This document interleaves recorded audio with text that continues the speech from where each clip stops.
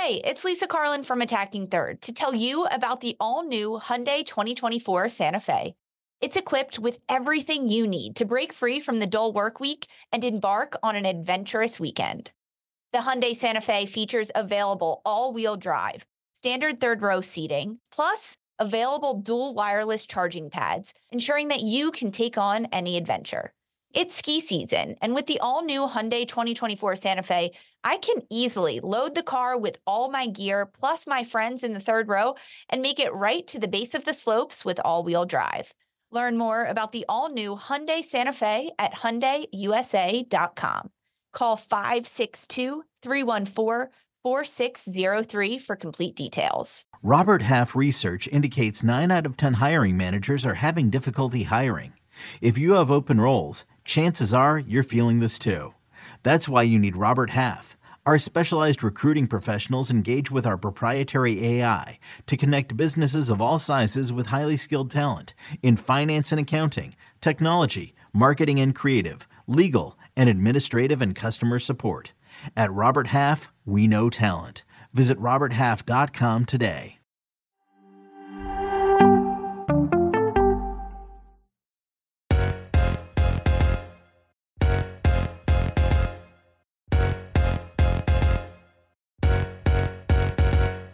Hello and welcome to another episode of Attacking Third, a CBS Sports Soccer podcast. I'm Sandra Herrera, lead NWSL writer for CBS Sports. Joined today, as always, by my colleague and co-host Lisa Roman, broadcaster and analyst for CBS Sports. On today's show, we have a news and 2023 way too early World Cup predictions for you all. Hello to everyone joining us live. A quick reminder to download and follow us wherever you get your podcasts and subscribe to us on YouTube so you never miss out whenever we go live. If you have questions for us, you can leave us a 5-star review on Apple Podcasts with a question, and Lisa and I will answer it during a mailbag segment. Happy to be back with you early this morning. How are you doing today, Lisa? I'm good. I mean, we're going earlier than usual, right? This is 9 a.m. Eastern, but if you're watching the Men's World Cup, you've been up since 2 a.m., 1 a.m. Central. Not me. Don't worry. I did sleep in at least a little bit this morning. I'll go back and watch the games because there's a lot happening. But last night with the U.S. men finishing and then having to kind of help in Soccer We Trust and things like that. I mean, if you are a World Cup fan and you are watching the Men's World Cup right now, which you should be because it's fantastic football, but you're looking for a podcast to get some news, get some updates, get some breakdowns, some analysis, you've got to go over to CBS Sports and Soccer We Trust. Jimmy Conrad, Charlie Davies, Heath Pierce, they are great podcast, and they talk all about it. They're former U.S. men's national team players. They break down every single game. They're very critical of the U.S. men. They're also very optimistic about how this team can turn around and what they can do, especially as U.S. get ready to face England on Friday. It's crazy to think about. But give In Soccer We Trust a follow, download, subscribe. They're on YouTube too. They are great. They've got high energy. They're a little nuts sometimes, but I think that's what makes the show so great. I love watching and listening to them. But I've been just consuming all the World Cup content. Sandra, how are you, bud? Good morning. Well, I'm doing all right. I'm with you. It's match day 3 of the Men's World Cup, and it's plastered everywhere, and I'm ready Today's the biggest day, right? Like there's the most games today. Yeah, 4 games compared to the slate of 3 games that took place yesterday. I'm excited to be on duty for Mexico versus Poland, so make sure you check out CBS Sports for the live blog on that. For those that are just listening as a pod, she is rocking her Mexico right now, of course, as she would be. It's good to see that, bud. It feels it's a family tradition. Gotta root on Mexico in the World Cup. Really, really excited to take a look at that. It's just a different level of energy, right? When you get into World Cup stuff. So yeah, shout out to In Soccer We Trust. I know folks are probably going to key in for them if they're looking for that Men's World Cup soccer content, and we're just giving shout outs. So I also want to shout out Diaspora United. I think they do great work too, and if folks are looking for different outlets to go and support, that's a good one that they should go and support too. I think that we also have caught the World Cup bug because we are 8 months out from the Women's 2023 World Cup in New Zealand and Australia. So we thought it would be really fun to come on here and maybe have some really, I mean, way too early predictions for the Women's World Cup. And we're going to have some fun with it. We're going to break it down into, the number 8 is the theme for this. So we're going to get into that, but we wanted to keep everybody up to date on some news that has dropped before we started making some of these predictions. And, look, NWSL never sleeps. Why would we? So let's talk about some of the NWSL news that has dropped. Let's talk a little bit about the coaching hires, because we have talked about that in a couple of episodes past, where we said, listen, there's some vacancies here. Who's going to slot in? We saw Houston Dash and Gotham, have to make an announcement in the departure of Juan Carlos Amaros, going from Houston to Gotham. But there has been some new coaching hires announced in this league. Let's start with probably one of the biggest ones. Washington Spirit make the announcement that Mark Parsons is going to be their new head coach for 2023 and beyond. And I got to say, Lisa, when this news dropped, I was a little bit surprised in the good way. It was like a pleasant surprise. It's like, what are the Spirit going to do for this coaching vacancy? Because I have sort of felt in this off season that the Spirit are this franchise that have very slowly, quietly kind of making these moves to kind of bulk up their support staff, whether it's on the technical side or the coaching staff. And I have been already very impressed with what they've added, right? And then they make the announcement of Mark Parsons. So what was some of your reactions when you saw this news drop, Lisa? Yeah, I think that the name Mark Parsons is obviously one that is very familiar in the NWSL world, in the women's soccer world. So it's a name that the NWSL only didn't have for 1 year this past year, because he was with Portland Thorns for, I think, 5 years between 16 and 2021. Before that, he actually started in the NWSL with Washington Spirit. So now he returns to Washington Spirit after just 1 year out of the NWSL, when he went to coach Netherlands women's national team. That didn't last very long, and he's now back. I think like it's a great move for Washington, right? Like, Mark Parsons is a really good coach. He led Portland Thorns to a number of championships. He knows what he's doing. He also understands the NWSL incredibly well, because he did spend so much time with Portland Thorns, even with Washington, just in the league. He's been there since 2013 for the entirety of it, except this past season. So I think in terms of what Washington is getting, they know exactly what they're getting. And that's something that's really certain, and that's really good, because Washington needs a little bit of a revamp, right? They lost Kelly O'Hara. They went through 2 coaches last year. They went through a lot of front office turmoil 2 years ago. They go from winning the NWSL championship in 2021 to finishing bottom of the table in 2022. So if there's anyone that is up for the challenge, it's Mark Parsons. Now, in terms of like the personal side of it, I am a little bit shocked that he is back in the NWSL. I am. I'm going to be honest and put that out here, because you and I even talked about this months ago, when there were a number of NWSL vacancies. This was off mic, you and I chatting about the league, because it's not just our job, it's our lives, and we live, eat, breathe this league.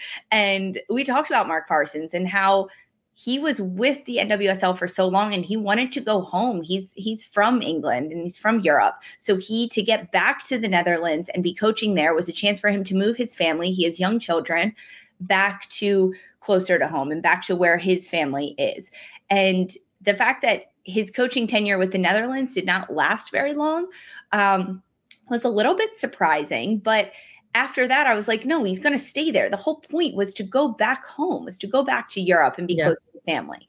So the fact that he is coming back to the States is a little bit surprising. Now, he is on the East Coast with Washington Spirit, which is a much shorter flight to Europe than it is from Portland. But that was the biggest thing that surprised me. I thought he was making a move for his personal life and his personal family. But hey, he likes the league. He likes the job. He wants a challenge in Washington. I think that's a good place for him to be.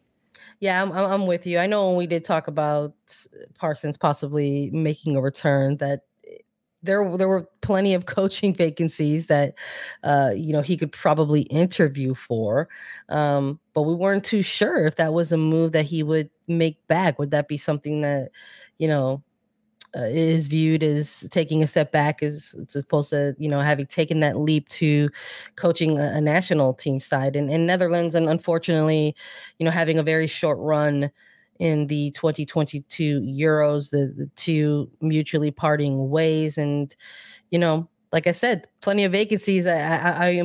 I do wonder how this round is going to go, because it's a little bit of a reunion for these two parties. We're talking about the Spirit franchise and Parson, and Parsons not unfamiliar with the DC area, really got his start in terms of the women's soccer side of things, being with the Washington Spirit Reserves, DC United Women, and was part of the Spirit sides who were, sort of taking those first steps in their inaugural seasons, and then departed the club at 2015 to go take on a new opportunity with Portland Thorns. But during those later years, making it to the postseason with the Spirit in 2015, 2014. So maybe a little bit of unfinished business for Parson and the Spirit, So I'm eager to see what that looks like. I mean, I think we saw Parsons and what he can do with really young talent in terms of, he was the coach that drafted Morgan Weaver,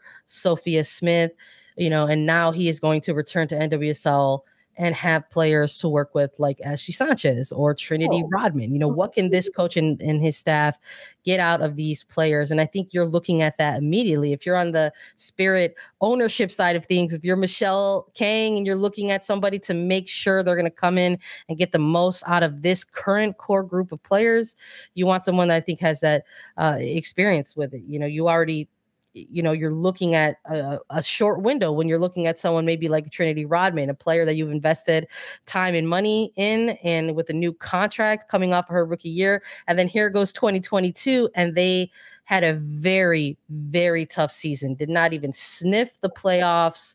Unfortunately, I think they made that new record for most draws. They just were unable to break through and find the win. So I think this is gonna be a move that ultimately pays off, I think. And in terms of what Washington is doing this offseason to bulk up a little bit, we already talked about the announcement of Dawn Scott, the Senior Director of Performance, Medical, and Innovation with Washington Spirit. Also remember that Angela Salem, who retired last year and was coached for 4 years at Portland under Mark Parsons, was also at Washington Spirit in 2013. Salem is the first assistant. So there's a lot of familiarity. I think that when you look at a player like Angela Salem that is now retired as a coach, who better for her to learn from than someone like Mark Parsons, right? As coming back in and having that familiarity. So Washington's bulking up on the front office side, on the technical staff side, as to how they can turn around what was a pretty bad 2022 season and get it better. And these are the steps in the right direction, right? Like we talked about that, like losing O'Hara, maybe not the best thing for them, but this is other ways that they can bulk up. Steps in the right direction. We got to talk about Orlando Pride as well. They made the announcement that they are going to promote Seb Hines to head coach. Hines took over Orlando Pride in an interim role, kind of mid 2022 regular season. Yeah, that was June, early June. And so with his time, listen, when you look at the numbers, the record isn't all that impressive, but they did go on a 7-game undefeated streak for a big bulk of the time that he took over this Pride team. And sounds like in the offseason, they had conversations about moving him from interim to head coach, and then they went ahead and made it official. I think this is a good move. I think why not go with the coach that sort of started to turn things around a little bit for this Orlando Pride team, even in the sense where this team was just found themselves on that little bit of a streak and run. And they seem to have responded well to the messaging that he was giving this team during that time. So I'm eager to see what Hines can do in a full season with this Orlando Pride side. Honestly, me too. I mean, as you just talked about, Hines stepped in early June, and then the team went on a 7-game unbeaten run. But during when Hines took over as that interim head coach, Orlando saw an increase in average of shots on target, passing accuracy. There's 3 clean sheets throughout his last 15 matches of 2022 that he was in charge of that team for. And as a broadcaster of the league, we get to talk to the coaches in a pretty candid, conversational way. And we asked him towards the end of the season, like, hey, what are your plans for next year? Do you like this? Do you want to keep doing? Because there are definitely coaches that are like, no, this was fine for a couple months, but no. And Seb Hines was like, no, I love this. I love these players.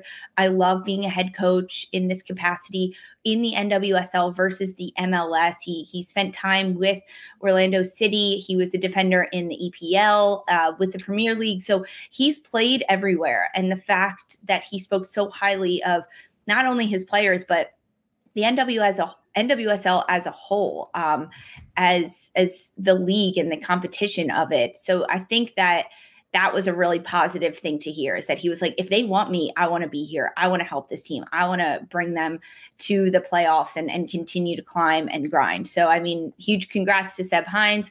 That's 2 coaching vacancies down, 1 more to go with Houston Dash. That seems to be the end of it. But yeah, I think a great grab for Orlando to keep Hines in place. And it's a multi-year deal, multi-contract to lead Orlando Pride.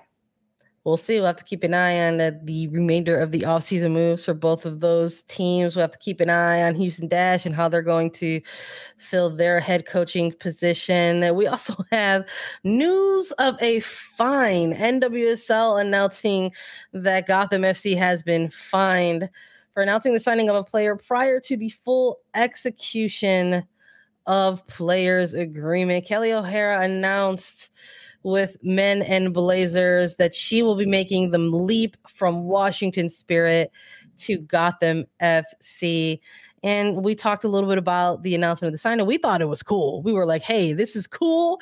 This is exciting. Love to see it. But that's why you have rules and regulations in place. And unfortunately, there is a fine that has been issued. We talked a little bit about that announcement, and within it we talked about how Gotham initially announced it as well. It was just sort of a welcoming to Kelly O'Hara. Not a lot of details of the contract and the terms and the timeline of it.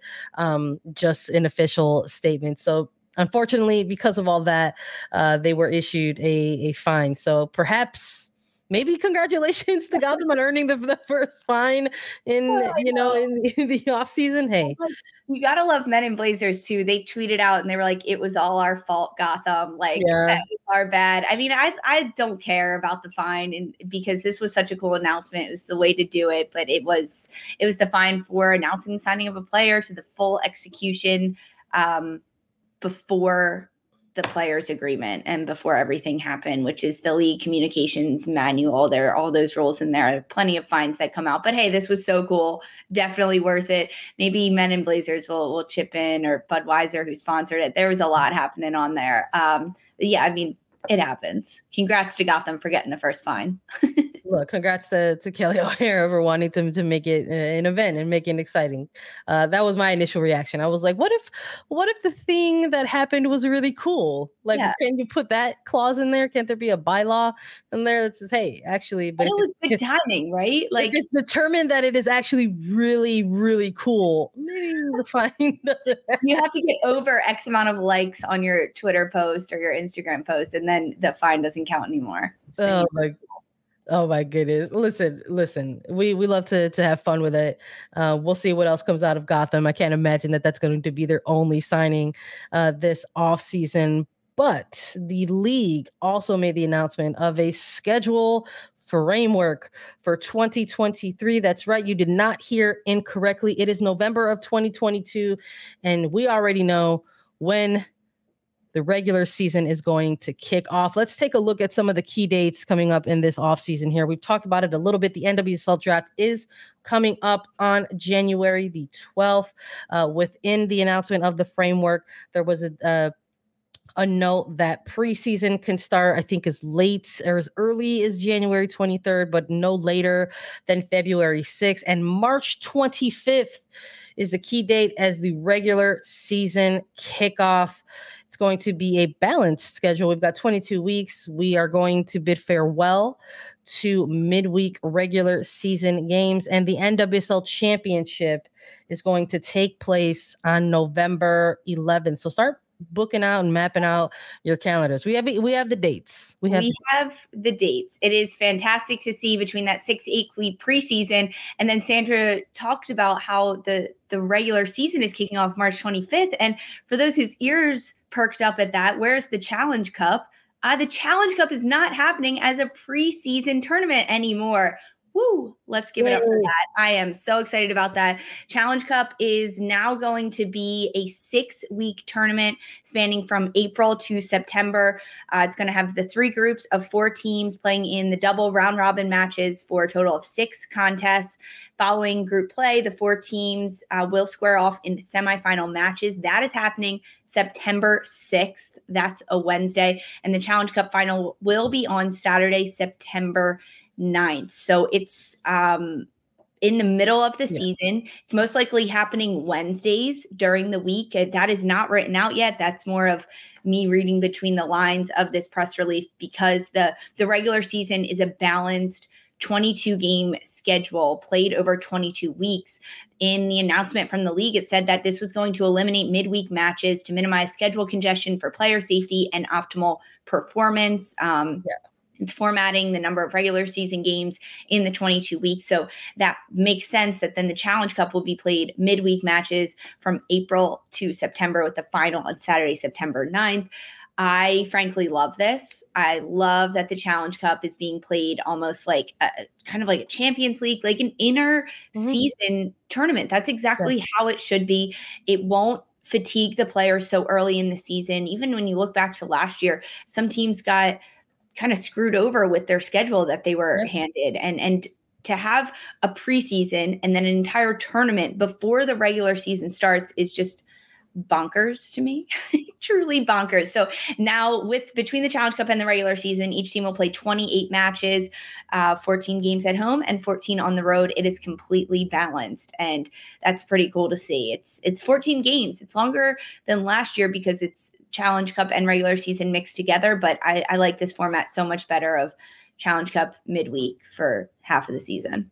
Yeah, I do too. I think, listening to players sort of talk about Challenge Cup and what it was, its beginnings as sort of a placeholder in 2020 in light of a regular season, and what it transformed to, and it kind of became a bit of that preseason-y tournament. But now there are different investors and partnerships within Challenge Cup, so it's cool to see that it's kind of taken it's evolving once more, we've seen this evolution of Challenge Cup since its beginnings in 2020, and now for 2023 it's going to look a little bit different again by running concurrently with the NWSL regular season.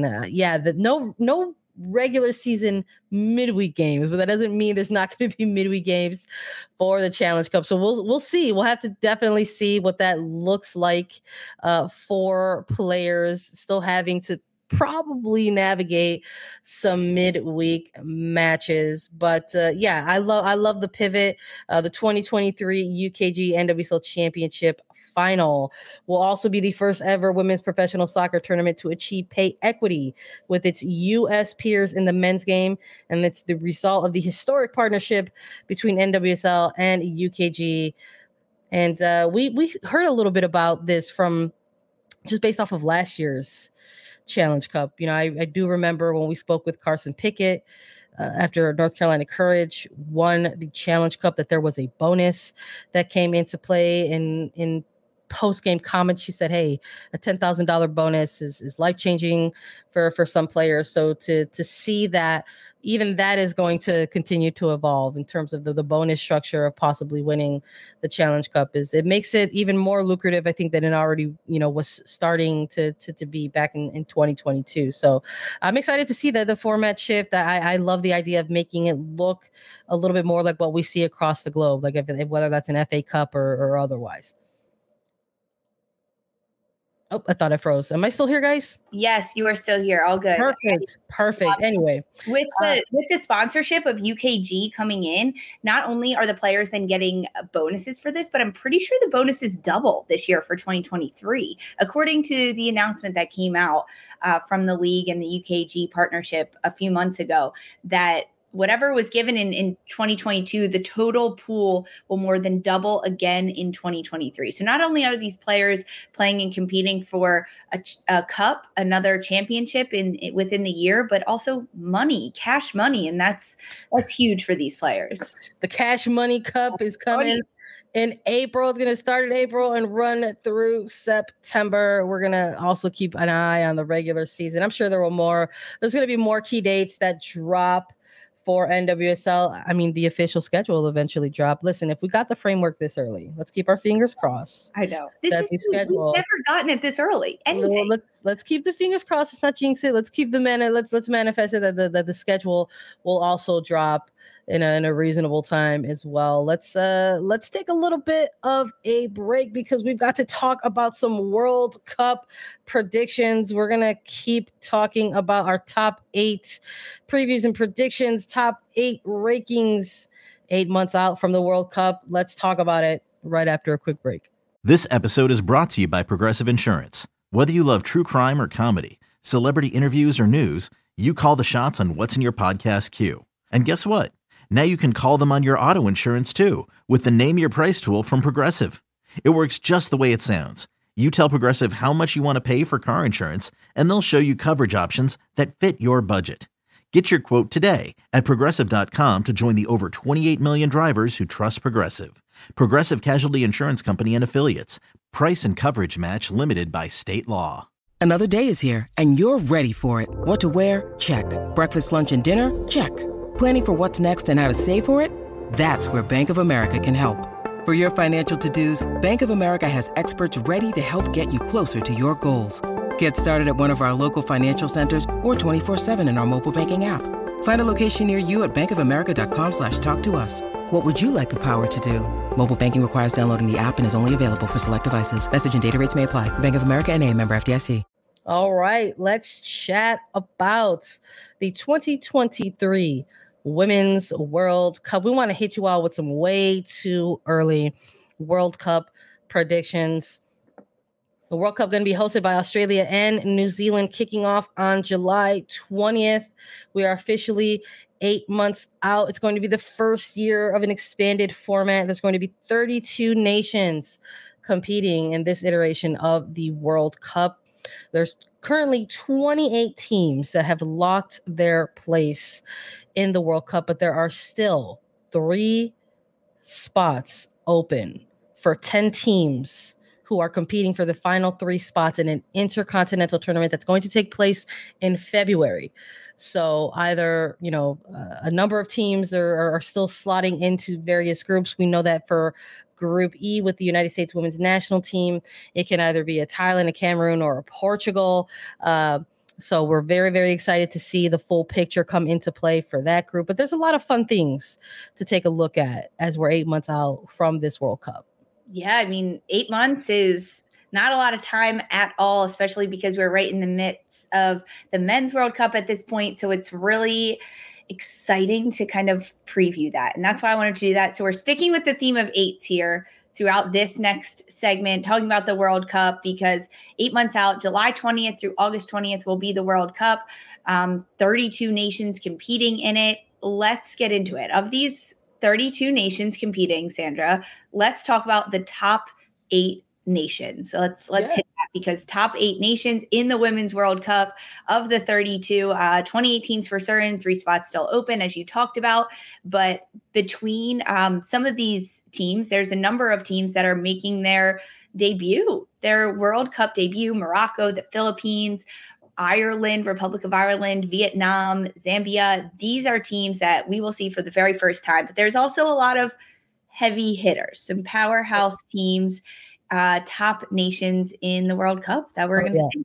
Absolutely. Let's go through the top 8, right? For the official FIFA World Cup rankings of these programs. In first place is the United States. Number 2 is Sweden. Number 3 is Germany. Number 4 is England. Number 5 is France. At 6, it's Spain. 7 is Canada. And number 8 is the Netherlands, who will be joining the United States women's national team in their World Cup group. Now, when we're looking at the rankings of these top 8 nations right now, we got to talk a little bit about current form, right? Because when it comes to the official FIFA rankings, it's a very complex series of equations that come into play. It's number of games, it's total points, it's coefficients, it's all of it, right? Just too much math. There's too much. There is such a thing as too much math sometimes, and this is probably one of those things. But in terms of this current 8 that we just rattled off, in terms of all the soccer that we've watched in this year alone, not counting all the stuff from years prior, but even in just this year alone, we're looking at this current ranking, and we're looking at maybe some of the final months to close out 2022.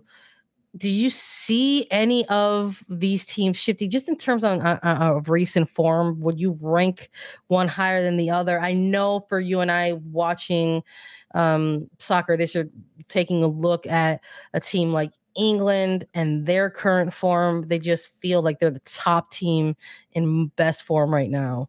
And based off of that, I think maybe we would have them sit somewhere at number 1. Yeah, I think that England is definitely a team that you have to look at this point, because they went on a bit of a run during the Euros, ended up winning the Euros, but they beat Sweden 4-0 in the semifinal of the Euro tournament. And I think that's something that you kind of have to circle and put your eye on, because the Euros is one of the top tournaments in the world, because it has so many top level teams in it, like England, Germany, Spain, Sweden. And the fact that England was able to come out on top of that, we cannot sleep on them. Yeah. Also, you look at very recent form, the United States just went to Wembley and played against England. And we all remember how that match happened. The United States did not win. England won. And that was a game that England played incredibly well against the United States. And because of that, I think that bolsters up England's standings at this point. And with the FIFA rankings, no, they're not number 1 by any means, but they're number 4 in the FIFA rankings. But I think that they're just that much higher. And when you look at it from the lens of the World Cup, of the United States and who they're going to play against, I think that the competition and the mentality and the competition between nations in general, that bolsters them up a little bit too. So I would put England a little bit higher on this list than FIFA has them ranked. But to be honest, I'm not doing any math in my calculations.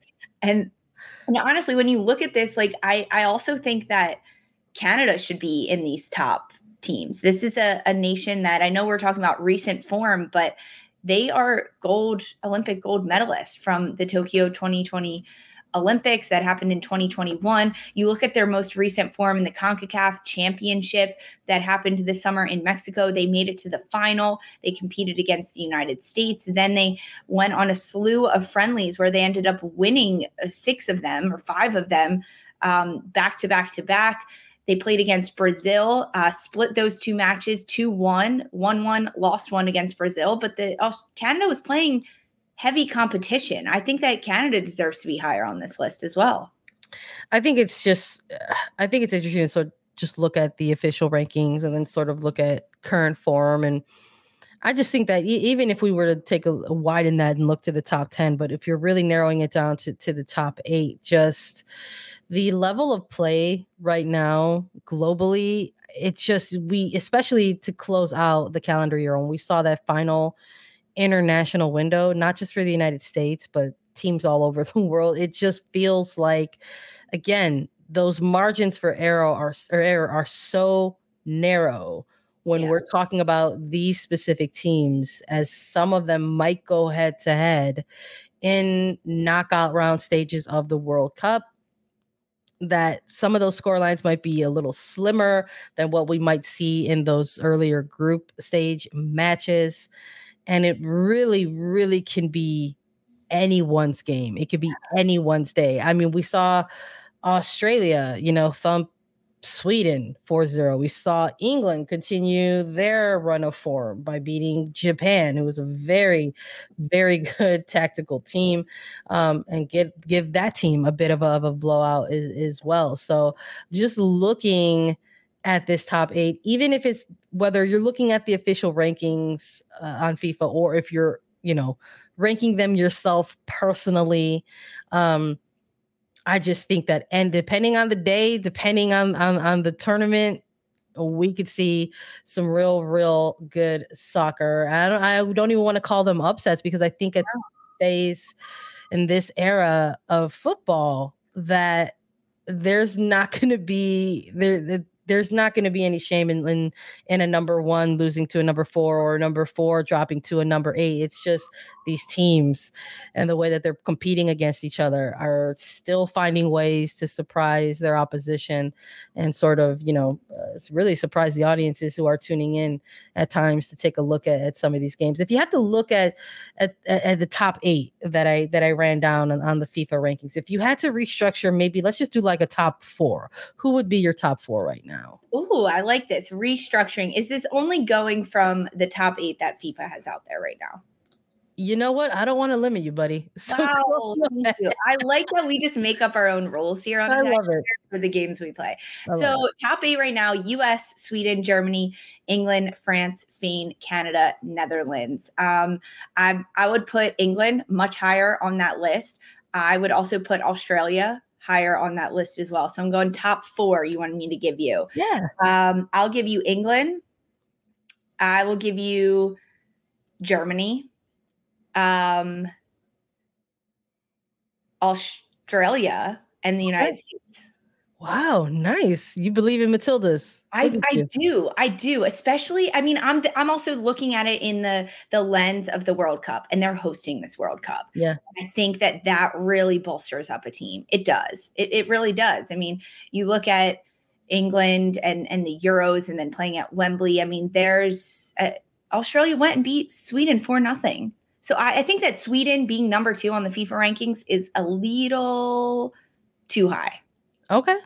Listen, they've had some interesting results in 2022 if you're Sweden. We talked a lot about national teams going out there and having some of their fixtures over the course of 2022, and a lot of what is taking place in 22 is some of the groundwork for the buildup to the World Cup. And I wouldn't doubt that Sweden is one of these teams that is maybe looking at some of their past results saying, hey, what can we tune up here? Here's some things that we learned, and let's try to capitalize and fix those things. But I hear you. I think I want to hear your top 4. I want to hear your top 4. I don't disagree with a lot of what you have already in place. I'm with you in terms of England number 1 and Germany number 2. I would put in based on form, USA, maybe bump them down to 3. If I had to go and give that top 4 spot, I don't know if I'm going with Australia. There's just some things that I think, again, talking about things that teams need to tune up. I always look at Australia as this team. What type of defense are we going to get from Australia, depending on the game or the day or the opposition that they're facing. So I don't know if I'm going with Australia as number 4. I think maybe I would keep either Spain or even Canada in that top 4. You know what? Let's CONCACAF supremacy. I'm going to go with Canada. I'm going to go with Canada. Let's keep Canada at number 4 for me. I like what they've been doing in 2022. But that's what I would go. I would be scared to face any of those teams, England, USA, Germany, or Canada. I think going into the World Cup. Yeah, I think Canada is a team that people cannot sleep on. They cannot sleep on Canada.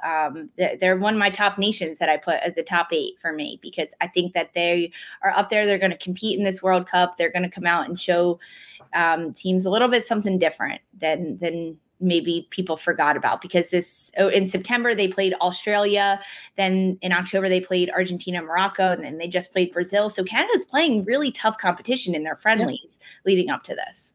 Yeah, for sure. Let's have a little bit more fun here with the 8 months out to the World Cup. Let's talk about what we consider our top 8 essential players for the United States women's national team at this moment, as 8 months out to the World Cup. We know that there's going to be a bigger roster for this World Cup. FIFA approved 26 player roster sizes for the men's team. The women's are still currently 23, but I would anticipate that is going to increase in this upcoming World Cup. So let's take a look at this moment in time. We've heard it all. We've covered it all in 2022, Lisa. We know that there are multiple players who are currently rehabbing from injury. We know that there are players, who are still working on their minutes as they were out on maternity leave. But we got to see a lot of minutes from a lot of good players on this United States women's national team. And as of right now, this moment, we want to share what we think at A3 are the most essential players at this point in time in their preparation for the World Cup. These are in no particular order, I'm going to say. I'm going to put that out there. No particular order, but top 8 players, when you have 11 on the field, it's really interesting to kind of break that down and say who do we must have on that roster, even the January camp roster. Who are players we must have on that roster? I think Rose Lavelle, Mallory Pugh, Sophia Smith, Alyssa Nair, Naomi Girma, Lindsey Horan, Alex Morgan, and I'm going double goalkeeper, AD Franch. These are the players that Vlatko Andonovski must have on his roster. We love defense. We love goalkeepers here. I'm with you. Listen, we were planning the content for this episode, and we were like, who's the 8? Who do we think are the 8 players that absolutely are essential to this team right now? Players that we know, that the players who already know they're going to be a part of that January camp in New Zealand. The 8 players are healthy at this point, right? And players who are healthy. Yeah. Yeah, that's a huge no. And I'm with you. When we were going through this and we were going back and forth, we're like, well, we only have 7 players. Who's going to be that 8th? We said, hey, we're going with double goalkeeper here to make sure that there's an extra goalkeeper in these upcoming camps. And we had to go with Franch just based on form, based on what we saw in the regular season in NWSL, a top goalkeeper of the year finalist, went all the way to the NWSL championship final with Kansas City Current. And this was the goalkeeper. AD Franch was the goalkeeper that had to slot in to Alyssa Nair's place when they lost Alyssa Nair during their Olympic run for the bronze medal. So I don't know how you don't look at the current work, the current form of somebody like Franch, and then take a look at her experience with this women's national team program and not consider her an essential player moving forward into 2023. And I love that we've got a good mix of young players on here too, because I think we've seen enough, right? I think we've seen more than enough out of somebody like a Naomi Girma. And to sort of see how this player had her year in 2022, drafted number 1 overall, doing what she did with San Diego Wave FC, really making her return to the national team senior program kind of mid-year, and has not looked back, nor has the coaching staff. She has been a part of every single camp after getting called in mid-year. She's the starting center back moving forward, like done and dusted. That's like there's no need to argue this or debate this. It's Girma. Oh, yeah. That's where she's got to be. But I agree. I mean, I think we did a nice mix of players that are veterans. You look at Rose Lavelle. She's been in this position before. Alyssa Nair, Lindsey Horan, AD Franch even, and Alex Morgan. This is a player that you and I both, we mentioned her. We were like, yeah, she is essential for this team, whether she gets the start as the 9 and she ends up scoring goals, or if she transitions into that player that maybe takes on more of that veteran role and takes on more of that leadership role and lets some of the younger ones go and get those 60 75, 80 minutes in the match. And then Morgan is the one that rotates on and can finish out and close out a game. I mean, we'll see how her role develops over the next year. I think Morgan is a player that people should be keeping an eye on as to how she develops, because she had a tremendous NWSL season, Golden Boot winner. Black Witanowski has been rewarding her for that.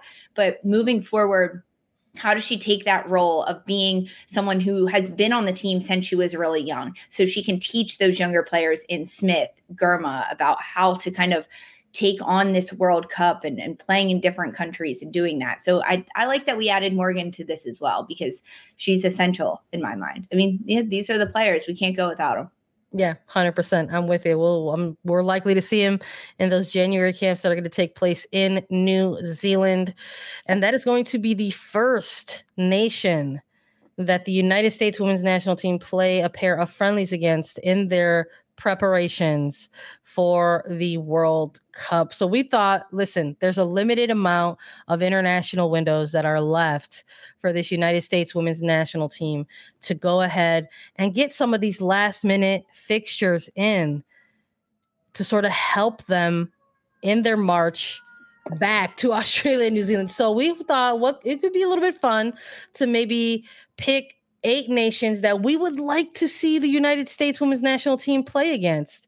So we know that automatically New Zealand is going to be one of those programs. They're going to New Zealand for a January camp that's going to include 2 friendlies.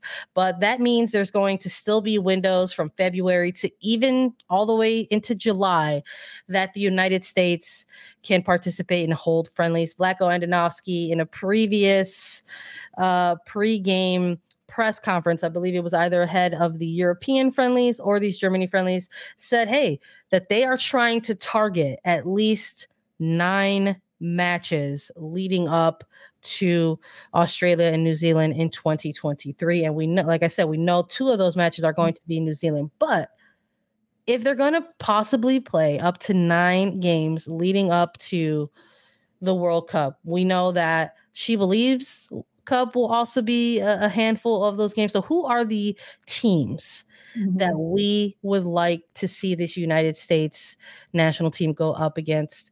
We threw together a fun little list. We're curious if you all will agree, but these are the teams that Lisa and I would like to see the United States go up against if possible. We'd like to see a women's version of Wales versus United States. We got World Cup on the brain. We just saw the United States and Wales go head to head in the men's World Cup. We said, hey, what if we saw United States and Wales on the women's side of things? We'd also like to see Australia, because we know that those games end up in wild score lines. We'd like to see them go up against teams like Japan and Brazil. We'd also like to see them play Mexico again. We thought that they had a very good CONCACAF W championship group game against Mexico. We'd like to see that one more time. And we'd also like to see Nigeria face United States one more time. I thought that those were some narrow scorelines that they had against Nigeria that maybe we could see a little bit different if they go up against a Nigeria side that doesn't have an injury bug. Because when they went up against Nigeria during their September window, I believe it was, they had a Nigerian side that had to nurse a ton of injuries. There were some big names that were missing from that squad, and this is still a team that broke through on goal against the United States. And we'd also like to see, to close things out, we'd like to see Austria, go head to head against United States. It's the holidays. We thought, why not put together a little bit of a wish list? I love a good wish list. I mean, I think New Zealand, to start things off for the United States, we already know they're going to play them in January, heading to New Zealand for the very first time ever, right? Like, that is the first time the United States will be in New Zealand for competition. And they're playing those matches at the 2 stadiums that the World Cup group stage will be played at for the United States. So that's like something that is off to a great start. We gave a shout to Australia in this list as well. Although the United States just played them last November in Australia, that was the first time that the US had been to Australia in like 21 years or something. you're also going back there for the World Cup. The United States ended up winning one of those matches 3-0. The other one was a 1-1 draw against Australia. So I think that competition would be good to see again.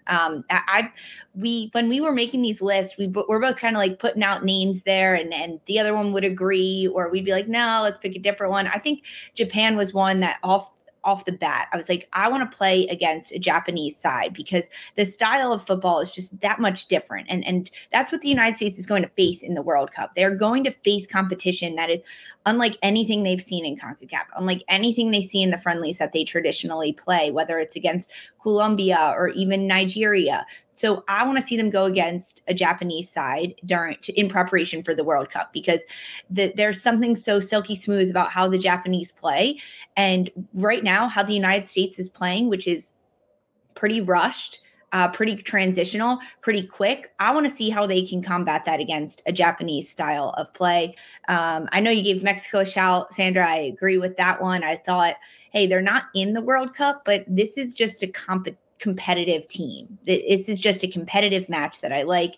I'm going to give a shout out to some people in our chat. They're shouting Sweden, and I'm going to defend myself as to why I didn't put Sweden on this list, because Sweden is a team that gets in the United States' head. And for the first time, they are not in our group heading into the World Cup. So we don't even have to worry about facing them until much later in the World Cup. Once they're a little bit more tired, once they've faced some other teams, once they've had some goal scores against them, I think that we let that sit.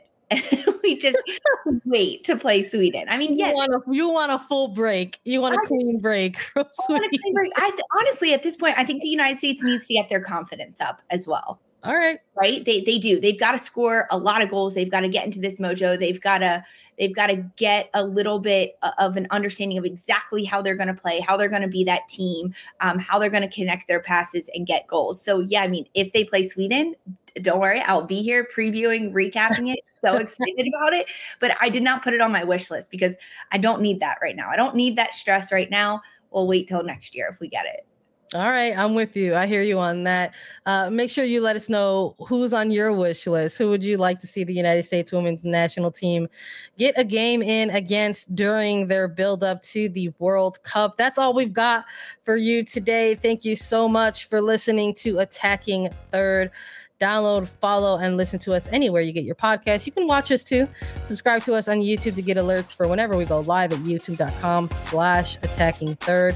And a reminder that if you have questions for us, you can leave us a 5-star review on Apple Podcasts with a question, and Lisa and I will answer it during a mailbag segment. We'll be back with so much more. For Sandra Herrera and Lisa Roman, this was Attacking Third.